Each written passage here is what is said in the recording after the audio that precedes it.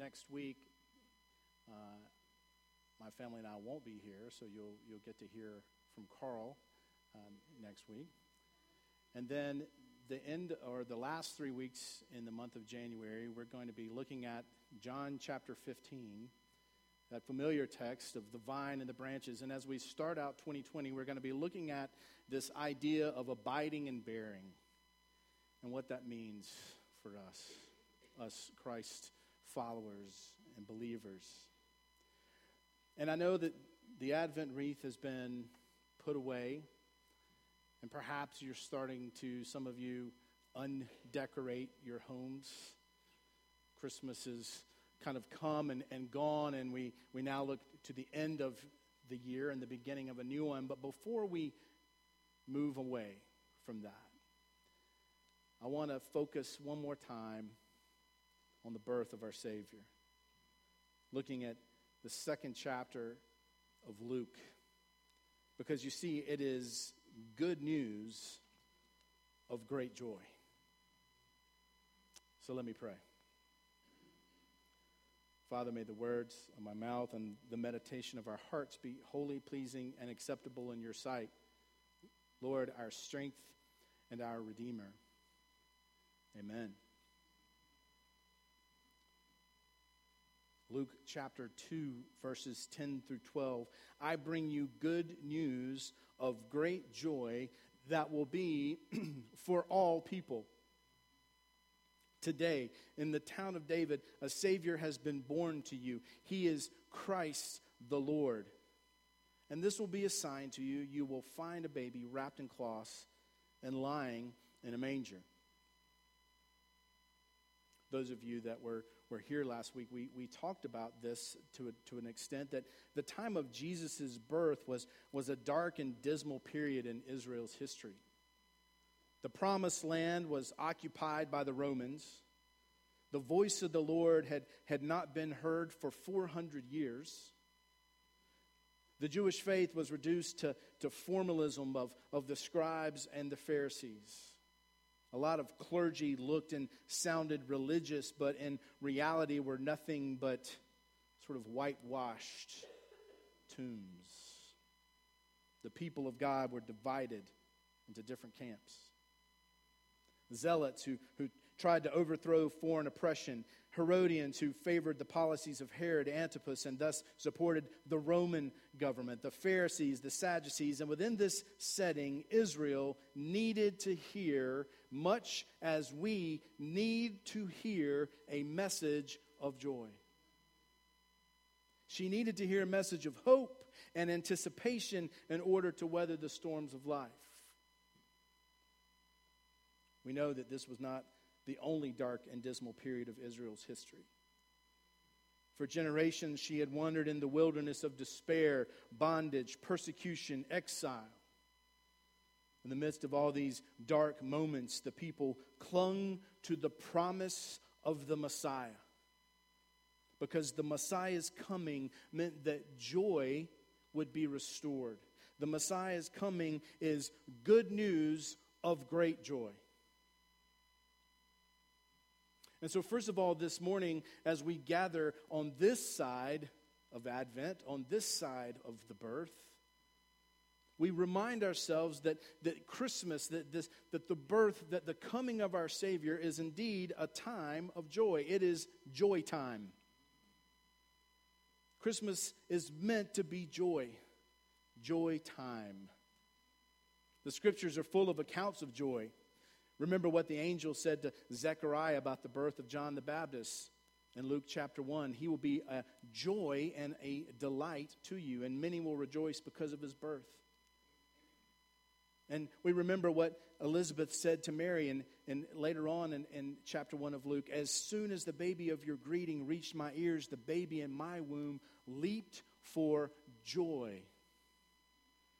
When John the Baptist was born to Elizabeth, her neighbors and relatives shared her joy. That's verse 58 of chapter 1. And Zechariah sang a joyful song to the Lord, verses 68 through 79 of chapter 1. And then Mary's response to this, we read earlier, she sings a joyful song of praise to the Lord. My soul glorifies the Lord, and my spirit rejoices in God my Savior. That's verses 46 and 47 of chapter 1. The angel of Christmas Day told the shepherds, picking up the story in chapter 2, verse 10 of Luke, don't be afraid. I bring you good news of great joy that will be for all the people. As for the shepherds, after they found Mary and Joseph and the baby who was lying in the manger, they returned to the sheep, glorifying and praising God. Luke chapter 2, verse 20.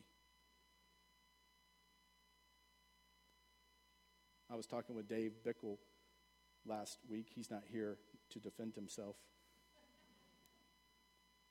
He and Sandra are on holiday for the winter. But we were talking about if someone posed the question, what if you could be anywhere in history, anywhere in the time in the chronicles of history, what moment would you want to be, why and where? David said, I will want to be a shepherd when the angels came and said, don't be afraid. I bring you good news of great joy for everybody. That's where I want to be. Think of the joy of Simeon and Anna, both of women who were waiting for the waiting of the Messiah's coming, glorifying, praising God. You see, this biblical theme of joy has been picked up by many of our Christmas songs. We sang a lot of them, most of them, if not all of them, over the last several weeks. Have you ever noticed the number of Christmas songs that mention joy in their title? Joy to the world. Joyful, joyful, we adore thee, right? Good Christian men rejoice. The joy of the first Christmas was very real. And in every Christmas sense, it's meant to be this time of joy time. And yet for many of us, for many people, it's a time of sadness. It's a time of loneliness. I think of families in grief and mourning. I think of the Magner family here in our own community. I think of parents without their children or children without their parents. I think of those who have loved ones serving overseas, those who have loved ones doing time in prison. I think of those who can't afford presents or even a Christmas meal for their children, and yet we are surrounded by and we can enter into joy. We have this joy in Jesus. So it is a time of joy, but a time of joy in what? And that's the second point, and it is a time of joy in the Savior. When we look through the Christmas story, we see that joy comes because of Jesus. You know, those situations, those circumstances of Israel did not change, did they? But joy entered into those circumstances. I bring you good news of great joy that will be for all the people. Today, in the town of David, a Savior has been born to you. He is Christ the Lord. The shepherds are told to rejoice because the Savior has come. When Mary sings her song of praise, she gives that same reason for her joy. My soul glorifies the Lord, and my spirit rejoices in God my Savior. Was Mary afraid? You bet she was afraid. How could she not have been afraid? And I think to somehow slough it over with our nice porcelain nativity scenes is to not deal with the reality of what was happening. And I don't think we are to be a people that don't deal with the reality of what is happening. But I do think that there is a greater reality that is entering into our reality so that we can have joy, and his name is Jesus.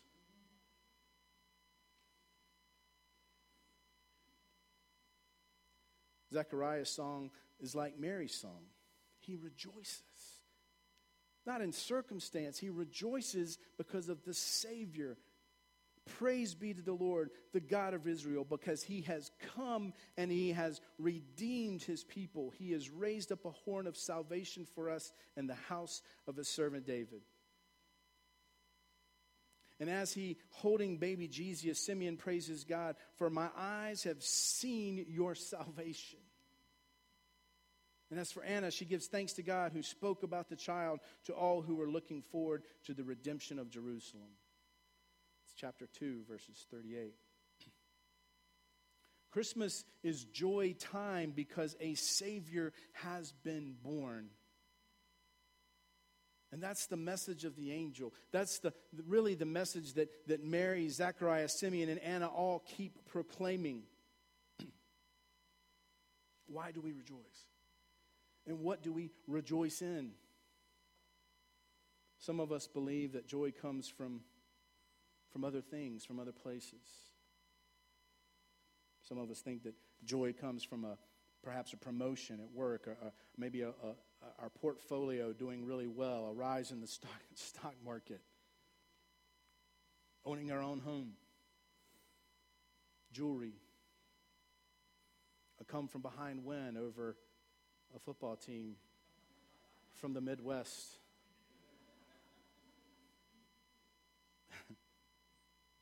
A bike, a car, computer, a boyfriend, a girlfriend, a video game.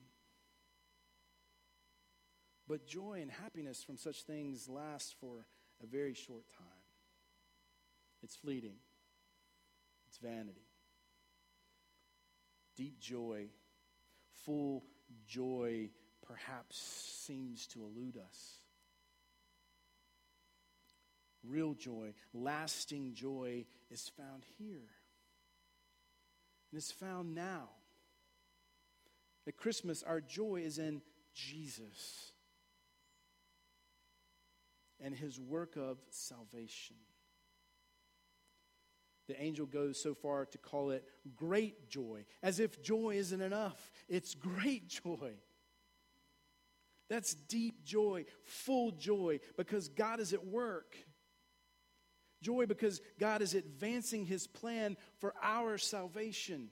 He is going to do for us what we cannot do for ourselves. Joy because the Messiah has come. Joy because God is being faithful to his covenant promises, because he is always faithful to what he has promised. I bring you good news of great joy that will be for all the people. Today, in the town of David, a Savior has been born to you. He is Christ the Lord. The circumstances may not change this side of glory, but salvation has come. What was once dead can now be alive. Imagine someone doing sort of a man-on-the-street interviews. We've seen these things, right? Man-on-the-street interviews, Bethlehem or Jerusalem, 2,000 years ago. People are asked a list of 3 problems that they are most concerned about. Right? I suspect the interviewers would hear some answers like this. Looking back through history, 2,000 plus years ago, right? Consulting the Britannica, Encyclopedia Britannica. Some of you don't know what that is. If you do, you're old. I bet some of the answers of what people were most concerned about 2,000 years ago, here we go, just a smattering, not in any certain order of importance, but man on the street interview, the economy, taxes, corrupt government officials, zealots, hated Roman occupation. My, how things have changed. Many in Israel hoped and prayed and looked for the Messiah, who is also known as the Christ, to fix these problems, change my situation. For when the Messiah comes, every valley shall be raised up, every mountain and hill made low, the ground shall become level, and the rugged places plain. Isaiah 40. When the Messiah comes, the blind will see, the deaf will hear, the lame will walk, the mute shall talk. When the Messiah comes, all Israel's enemies shall be defeated, and Jerusalem will lie at the center of the earth. And those are promises of God, to be sure. But the number one problem 2,000 years ago to Israel, man on the street interview, and I would suggest that still the number one problem is not the economy, it's not taxes, it's not government officials, it's not occupation. The number one problem is, and has always been since page 2 in your Bible, right after creation, the number one problem has been and always has been sin. Separation from God, not a list of little things. Don't confuse behavior. That is a symptom of a condition.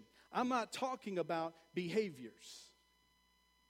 I'm not talking about things you do or don't do, or wish you didn't do or wish you did. We all have a litany of those. I am talking about separation from a holy God, which happened to all of us, A-L-L, page 2 of the Bible. That's what we're talking about. That's my biggest problem, not my circumstances. And that is why we are reminded this Christmas, as in every Christmas, that it is indeed a time of joy, because I bring you good news of great joy that will be for all the people today. In the town of David, a Savior, that means someone who will save, has been born to you, and he is Christ the Lord. You see, it is joy time. It is a time for joy. Joy in what? Joy in Jesus the Savior. For whom? For us. For me. And for you.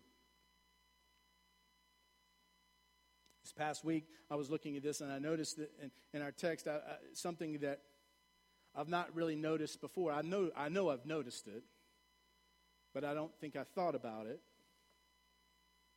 Verse 11, the angel said, "Today in the town of David, a Savior has been born to you." And I've read that 100 times. I've read it 30 or 40 times in the last month. But I don't think I noticed until sometime around Tuesday evening, I think, here in the church, before our service began, when it was quiet.